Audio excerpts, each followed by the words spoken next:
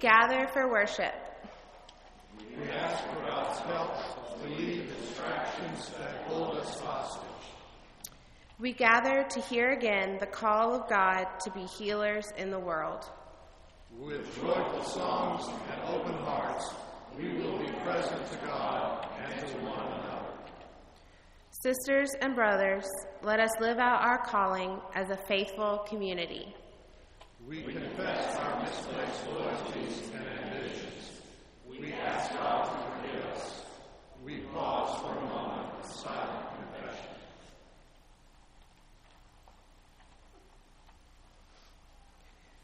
When we repent, we find God abundant in forgiveness and full of grace.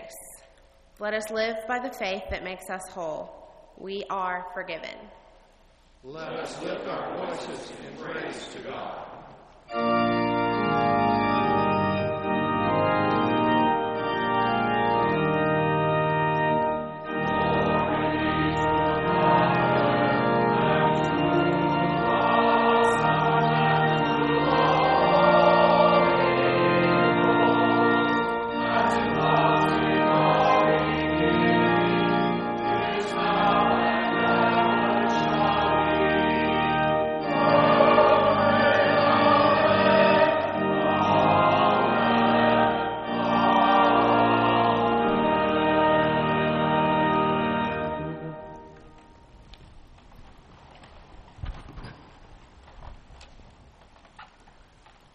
Welcome to the worship of God at Northside Drive Baptist Church.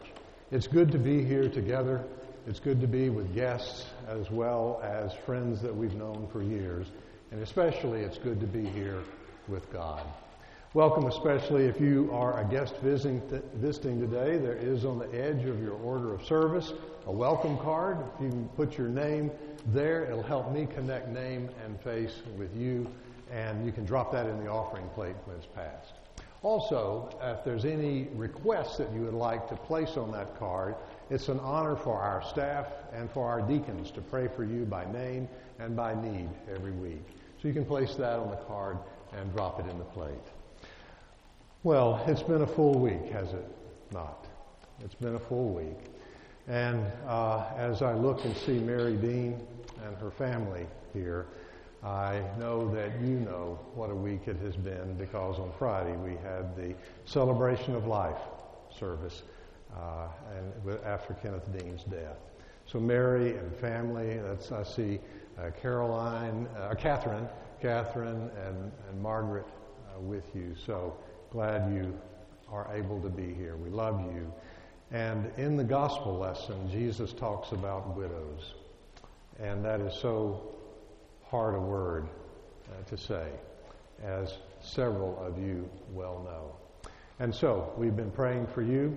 We pray for open ears and open hearts as we hear the texts read today, and I'll be preaching on the gospel lesson, so pay particular attention to that.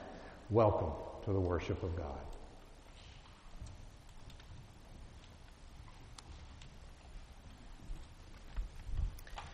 A Hebrew poet sings of the grandeur of God's creation.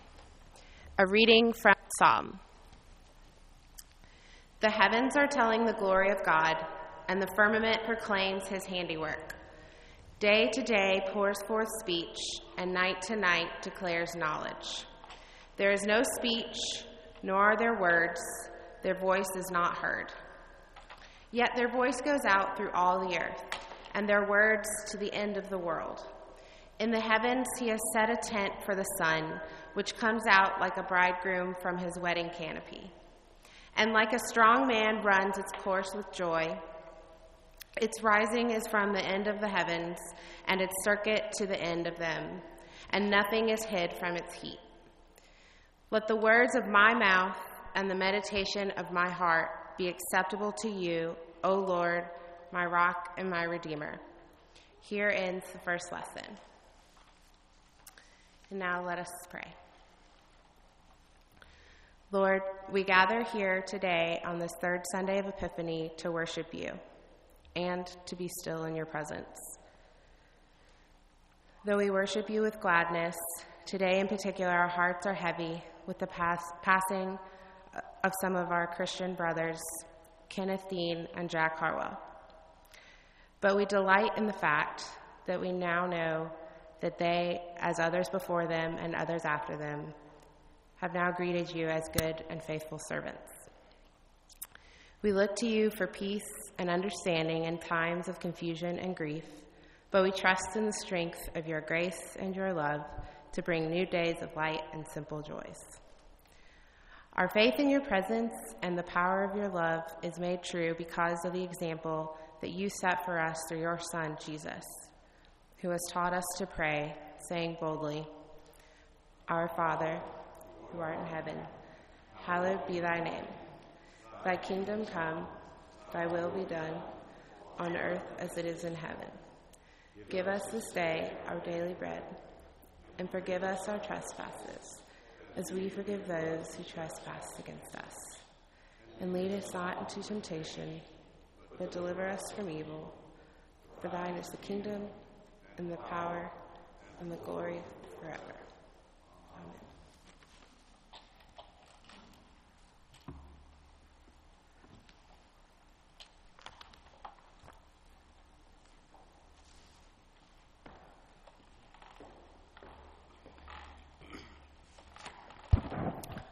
The church is the body of Christ with its diversity and unity. A reading from the first letter of Paul to the Corinthians.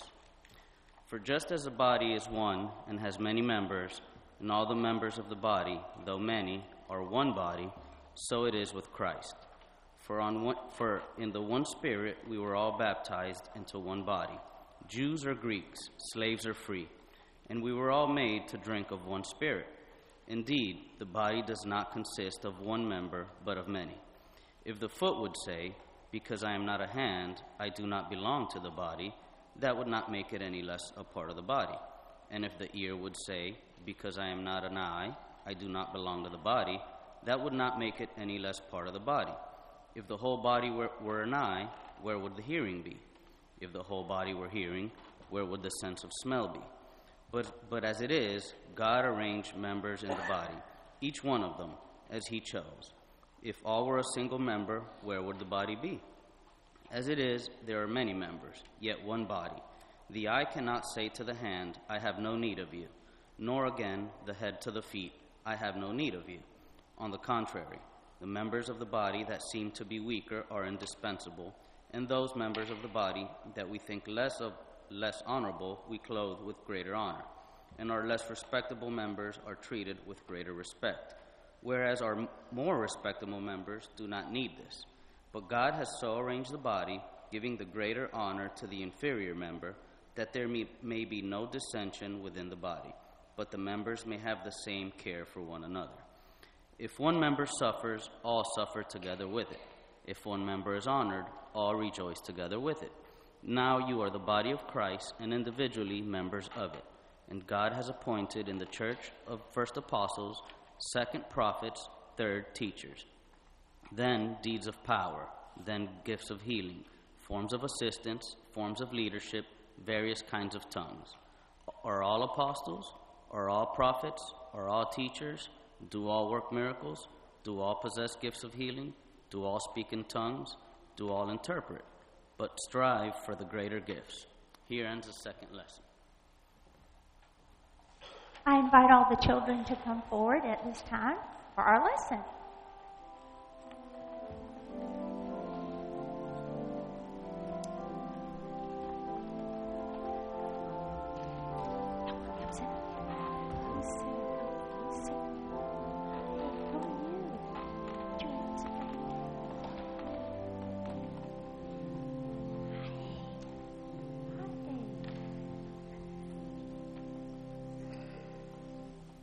Everybody, good morning. Did you smell that soup downstairs in the fellowship hall? It smells good, doesn't it? Did you see the dessert table? There's a lot of good stuff on it.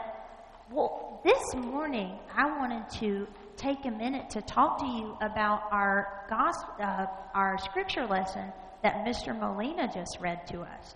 He read to us a reading from one of Jesus' disciples to a church in Corinth, and he talked to them about not Mr. Potato Head. But he talked to them about the body of Christ. And I brought Mr. Potato Head because I thought he could help us learn a little bit about that. So I'm going to see if Pastor James will take a hand. And I'm going to give an eye to Aaron. And I want to see if Pastor Daniel will hold these feet for me. And I want to see if Van will hold this nose. And Sebastian, an ear. And how about a mouth? Now, all of these pieces, when they're apart from Mr. Potato Head, it's just an ear. It's just a hand. It's just a foot. And it's just an eye. And they can all do their thing. What can those feet do, Pastor Daniel? They walk along. What can those hands do, Pastor James? Yeah, they can. And what can the eyes do, Aaron? They can look. They can see. What do the ears do? They hear. What does the mouth do? Talk and say things. But, you know, they can all do those one things. Aaron, can the eyes smell? Can the ears talk?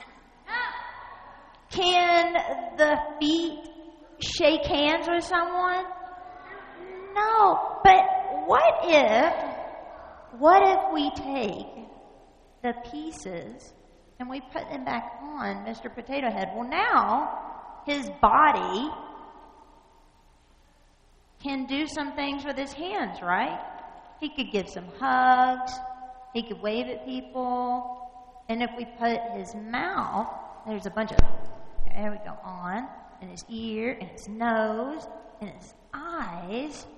Well, now, all those things that just these one pieces could do, now we put him back together, and he's missing an ear. Where'd that one go? He's down one. Well, so he can hear some things. How about that? He can hear some things. But you know what? This is important because if all of us were only a hand, we could only do one thing. We couldn't be feet. We couldn't all be ears and do what eyes do. And it's not that any one piece of Mr. Potato Head is more important than the other. They all have to come together to make him one person. And that's like us.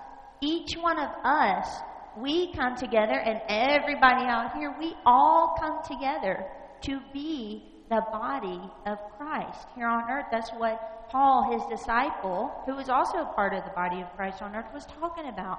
So we all come together, and together with all of our gifts to do our certain things, like the hands do this, and the feet do this, and the nose does this, but all together we can do special things with each one of our gifts, okay? So this is a silly kind of a thing, right? But it's important to remember that we are the body of Christ, and together we can do special things in the name of Jesus Christ, okay? Each one of us with our gifts. Huh? I don't know why one's curved and one's straight. So they can do special things, I guess.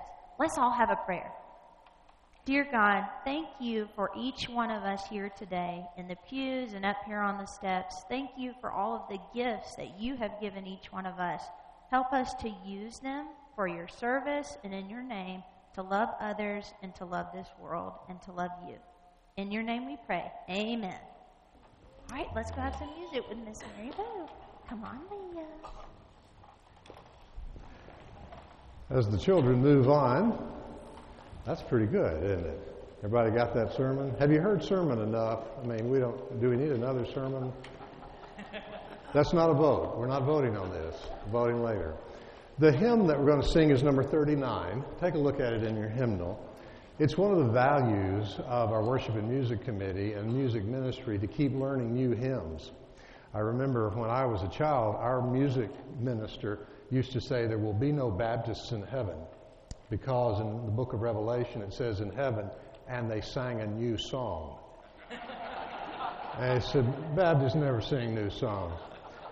We're going to sing the song that's a little bit new to you. We've sung it before, but it will feel new. It's number 39. It is from the 5th century, the lyrics are, and it's been re-outfitted for us and for our ears. We're going to hear it by the choir because in this guidebook that our planning staff gets, it says the tune was written by a leading music scholar and composer. It is exciting, but somewhat difficult to master. That's right. The choir is going to sing stanzas 1 and 2, and then we will stand and sing stanzas 3 and 4. Let's hear the choir right now.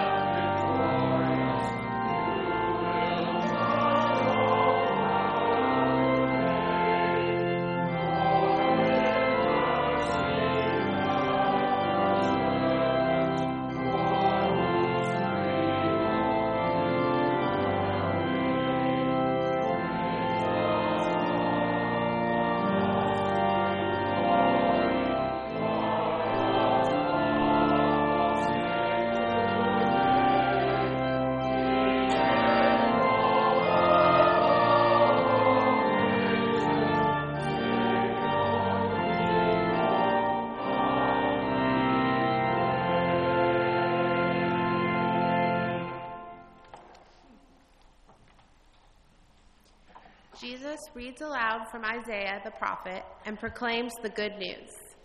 At first, the people accept him warmly, but then they are enraged and try to kill him. A reading from the Gospel according to Luke. Then Jesus, filled with the power of the Spirit, returned to Galilee, and a report about him spread through all the surrounding country. He began to teach in their synagogues and was praised by everyone. When he came to Nazareth, where he had been brought up, he went to the synagogue on the Sabbath day, as was his custom. He stood up to read, and the scroll of the prophet Isaiah was given to him. He unrolled the scroll and found the place where it was written, "The Spirit of the Lord is upon me, because he has anointed me to bring good news to the poor. He has sent me to proclaim release to the captives and recovery of sight to the blind, to let the oppressed go free, to proclaim the year of the Lord's favor." And he rolled up the scroll, gave it back to the attendant, and sat down. The eyes of all in the synagogue were fixed on him. Then he began to say to them, "Today this scripture has been fulfilled in your hearing." All spoke well of him and were amazed at the gracious words that came from his mouth. They said, "Is not this Joseph's son?" He said to them, "Doubtless you will quote to me this proverb, 'Doctor, cure yourself,' and you will say, 'Do here also in your hometown the things that we have heard you did at Capernaum.' And he said, 'Truly I tell you, no prophet is accepted in the prophet's hometown. But the truth is, there were many widows in Israel in the time of Elijah, when the heaven was shut up 3 years and 6 months, and there was a severe famine over all the land. Yet Elijah was sent to none of them except to a widow at Zarephath in Sidon. There were also many lepers in Israel in the time of the prophet Elisha, and none of them was cleansed except Naaman the Syrian." When they heard this, all in the synagogue were filled with rage. They got up, drove him out of the town, and led him to the brow of the hill on which their town was built, so that they might hurl him off the cliff. But he passed through the midst of them and went on his way. The Gospel of the Lord. Thanks be to God.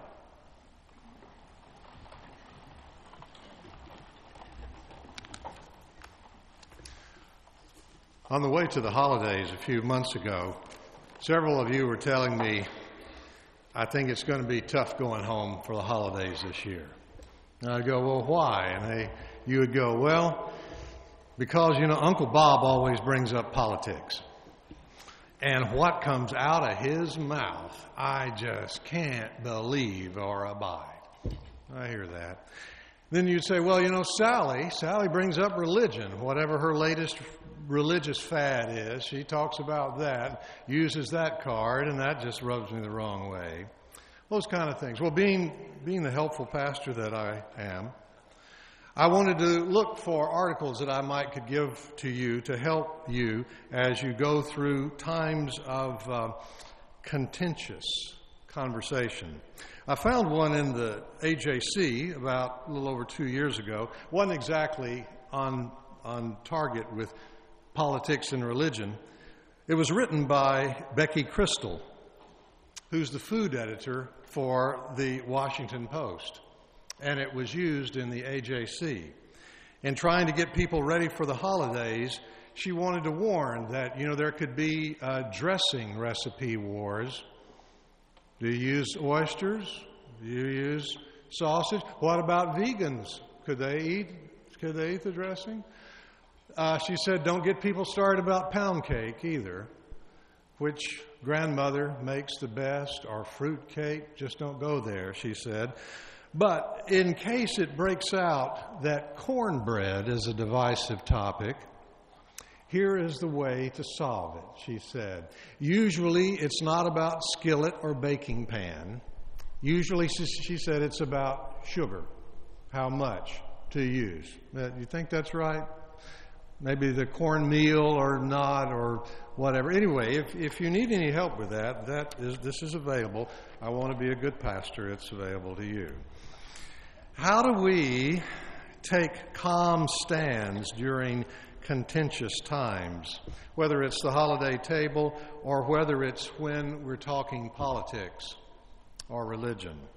In this story, Jesus walks into the middle of this, and frankly, you and I work in it every day.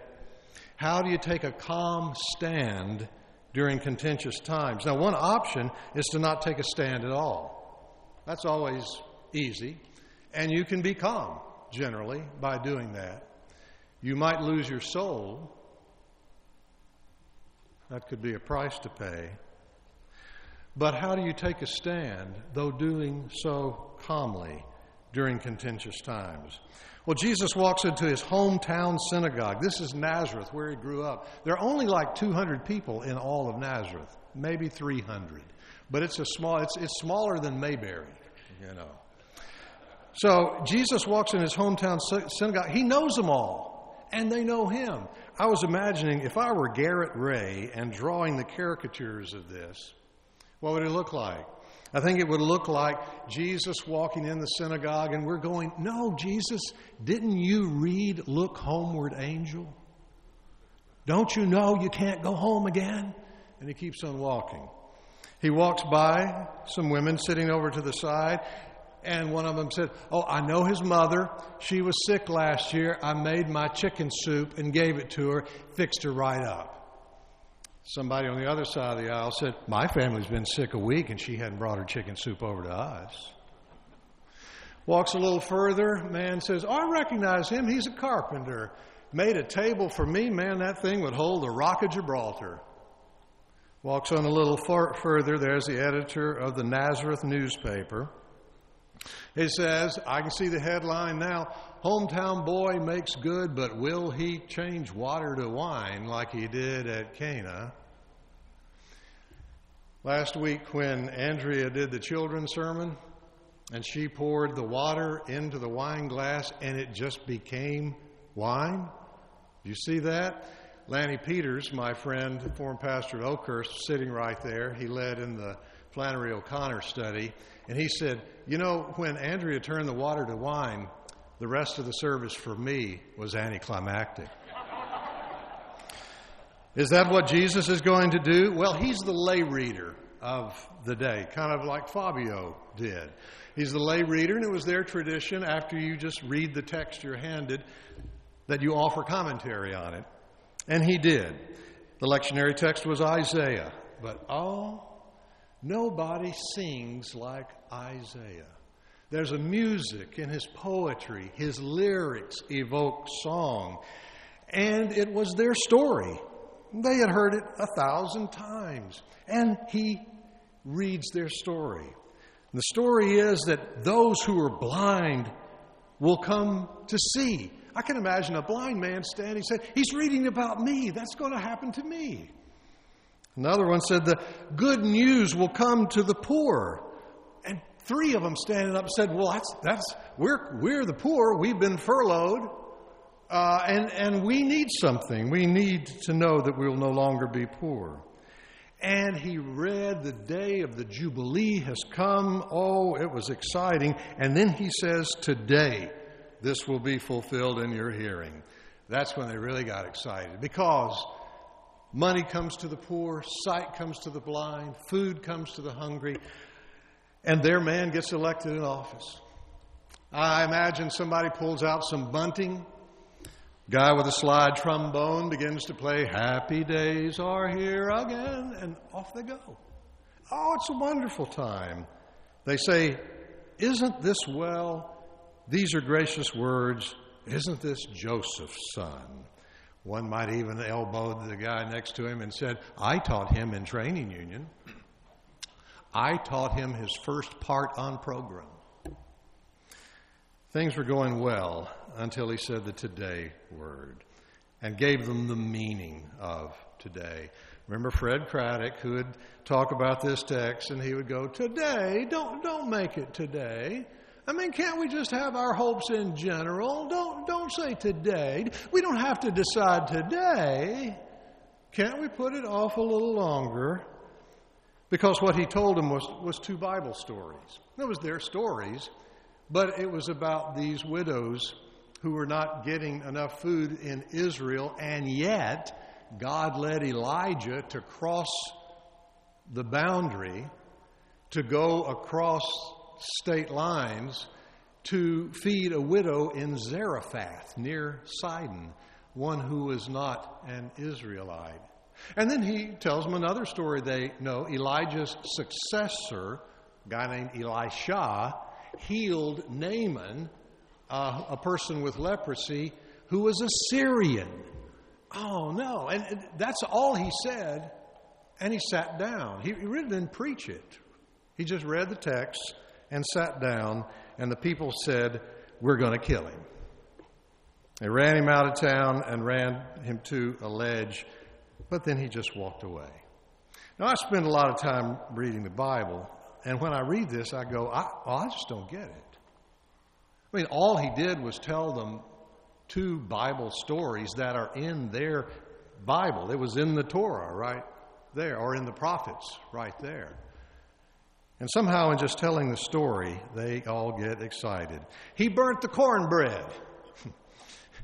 It's not even about the recipe. We got a good recipe here. He just burnt the cornbread. He put it in, I don't know if it was a cast iron skillet. I don't know if it was a baking pan. He just had it too hot, and he burnt the cornbread. Here on Super Bowl Sunday, we're going to have red beans and rice and no cornbread.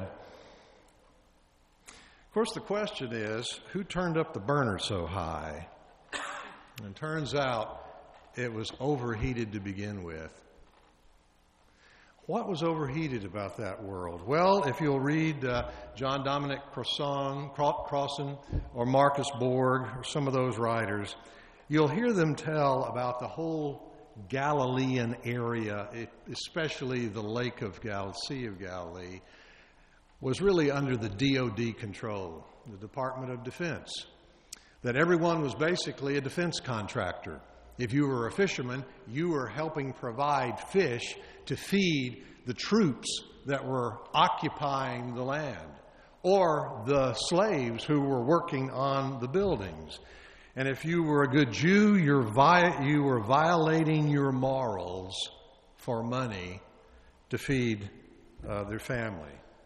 Anybody that takes Counseling 101 knows the question, why now? Maybe you've told me you've gone through this chronically in your family for many, many years, but you're seeking help now. What has happened now? And sometimes that moment is an insight to the bigger story. Ministers call me. I meet with ministers group, usually all of them younger than I am. And they tell me stories that they struggle with in their churches. Like, here's a church that's going to split over gay marriage, they said, unlike we did when we passed our non-discrimination policy. Or here is a church, they say, integration and race has divided us. Or they say the pastor talks too much about politics and the heat has gotten turned up.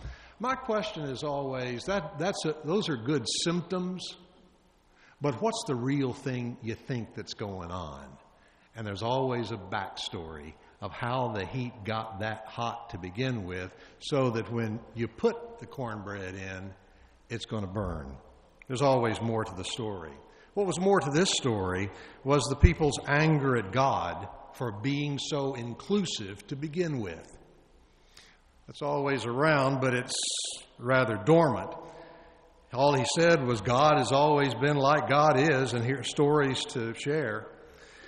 Their basically response is, well, but wait a minute, we have the need to feel special. And the response basically is, yes, you are special to God. You are special to God, as special as everybody else. Oh, well, we don't want that. You're special to God just like everyone else. You see, that turns comfort food that's ours into fighting words. And they fought with Jesus to throw him off a cliff. The text ends. Well, we've got a Super Bowl party to get to. We've got pumpkin soup to take in. So here's the bottom line for me. What interests me about this text is, how did Jesus manage to stay calm when he took his stand, a calm stand in an anxious time? How did he do that? Was it Truman who said, if you can't stand the heat, get out of the kitchen? Truman say that? Somebody important said that. Well, Jesus stood the heat and stayed in the kitchen, even when the red flag words came to him of Syrian and outsider. How do we stand when all the small words are so inflammatory?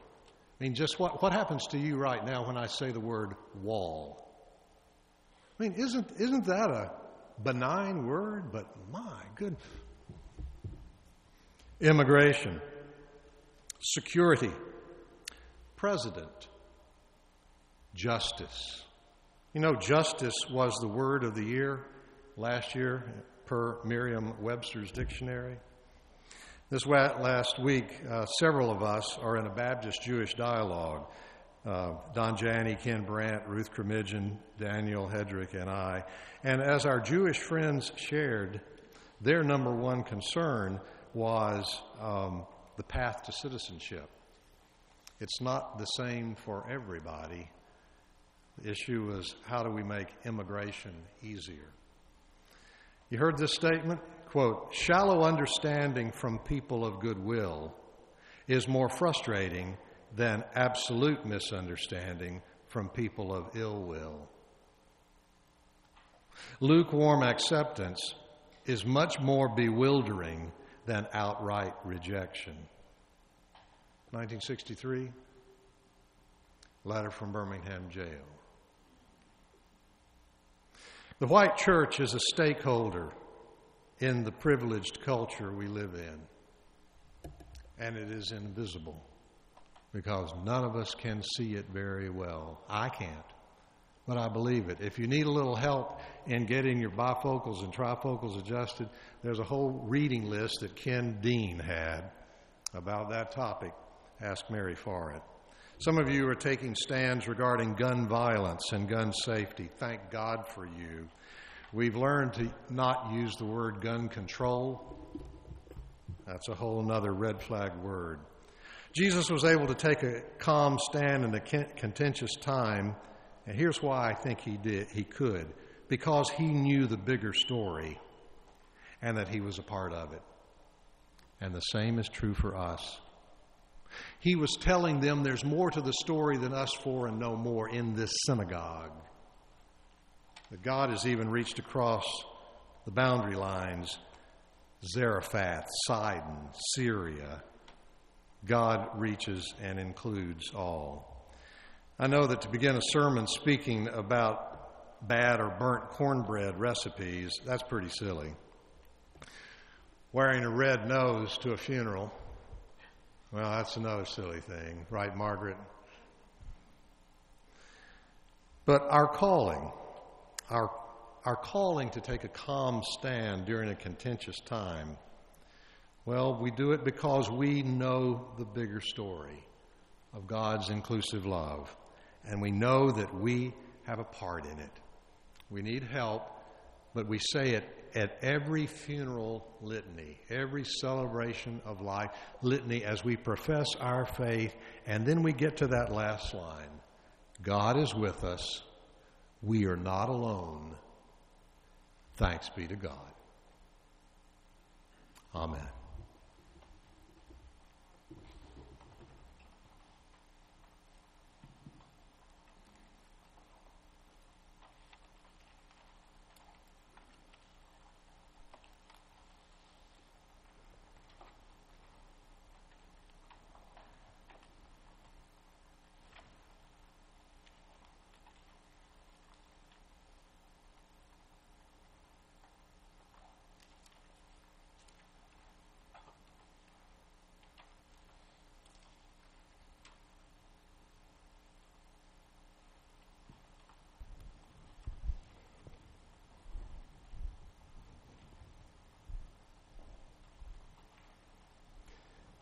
It is our tradition that when a word is offered, an invitation for dedication is given. And during that time, we sing a song that helps focus our lives. Today, we sing a song that comes out of a revival tradition that some of us sang many a time, probably at Sunday night church. It was first uttered by Dwight L. Moody, the evangelist, and then his music director, Ira Sankey, first put the words into lyrics, only trust him, only trust him. And then a man named Stockton put a song to it. That's what we sing. Let's stand together and do so now.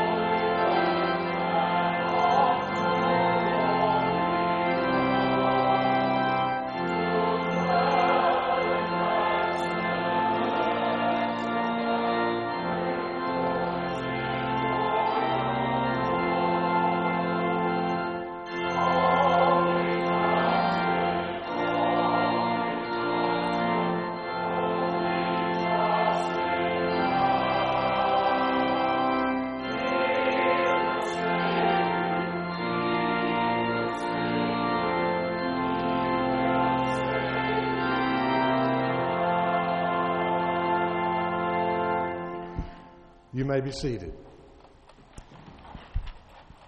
I think most people here know Donette Lee, right? Donette Lee. And she has been coming to our church since this past summer. And on her first Sunday, she said, "No, I'm not going to be joining because too far, because you live in East Alabama or somewhere, don't you? Hiram. You have to intend to get here from Hiram, Georgia, and she intends to. And so she comes joining us today as associate member. It's in our polity about you can be a member of two different churches if you are an associate member. At least that's where in our evolution. And she thought you might wonder why she was doing that. You want me to tell that story or you tell it? Okay. She is a member of Northminster Church, Northminster Baptist Church in Jackson, Mississippi, which I am sort of a descendant from, of people that have blessed me. And she wants to stay connected to that church, partially because when it comes time for her burial, that her ashes will be placed in the columbarium there at the church. And so she's going to keep kind of dual membership there, and we might end up changing our polity about that. But for now, it's associate member, and we sure are glad to have you. It was like a 40-year relationship there, so pretty important. All right. Well, we don't want to violate that, but I celebrate how you said that we're important too. And so much at home here because of those similarities that are imprinted with me. Yeah. Well, it matters so much to me that you want to join us. And Mary Dean and Kenneth Dean were almost charter members there in the same church in Jackson, Mississippi. And you came forward on the first stanza of Only Trusting. I thought, some of these sinners, I've been waiting years for them to come forward. We could sing a dozen stanzas, and they'd just be, gripping the backs of the pew, but you came on forward. If you join me in welcoming Donette, would you lift a hand? And with that hand comes our love and our joy. We value your story. We are glad you're a part of our story. You're going to stay for lunch, right? Oh, good. Well, Beth will introduce you as people leave worship, but I'll introduce you to everybody at lunch, right, Beth? Good. Okay, thank you. If you'll have a seat over there. And Daniel, if you would bring us other concerns. Yes. Donna, it's so glad you've joined us this morning. Really touched my heart. This time of the service, we always bring our celebrations, concerns, and announcements, and I want to bring just a few of those to you briefly this morning. If you don't know, you fell asleep during the sermon, that's the only reason you wouldn't know this, that there is a Super Bowl luncheon directly after the service.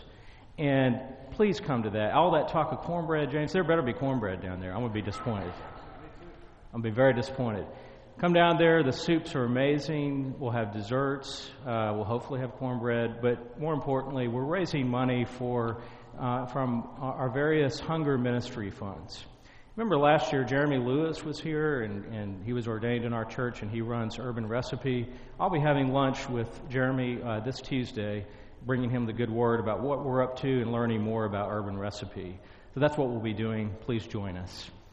Church and conference will immediately follow that in the fellowship hall. And then the Triple E next meeting will be the Tuesday of the week of Valentine's Day. That's always a special time. Get your reservations in for that. You heard some of our prayer concerns already this morning, and know that Mary and Catherine and Maggie, that we love you. We're so glad you're here together worshiping this morning as a family. Our prayers will continue to be with you in this season of grief. Prayers, too, with Larry Prince, whom I visited on Thursday and James visited on Friday, who is at St. Joseph's Hospital and has had a very difficult week. Prayers for Larry and for Sandra Prince and for Barney Moore, who was admitted again to the hospital, and Barney and Angie have had a difficult road this week. We would hug them now if they were here. Maybe they can feel it through the Holy Spirit. Yeah.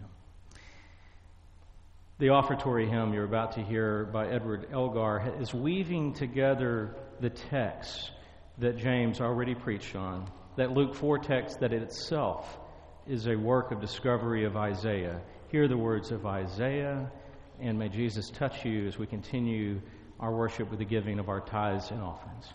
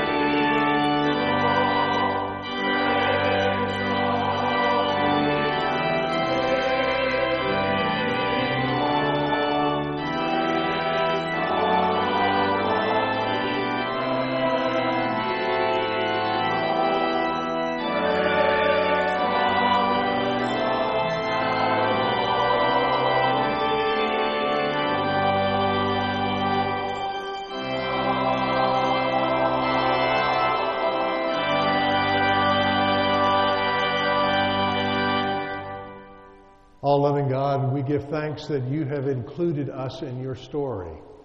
And we know that the realm of justice and love will not be finished in our lifetime.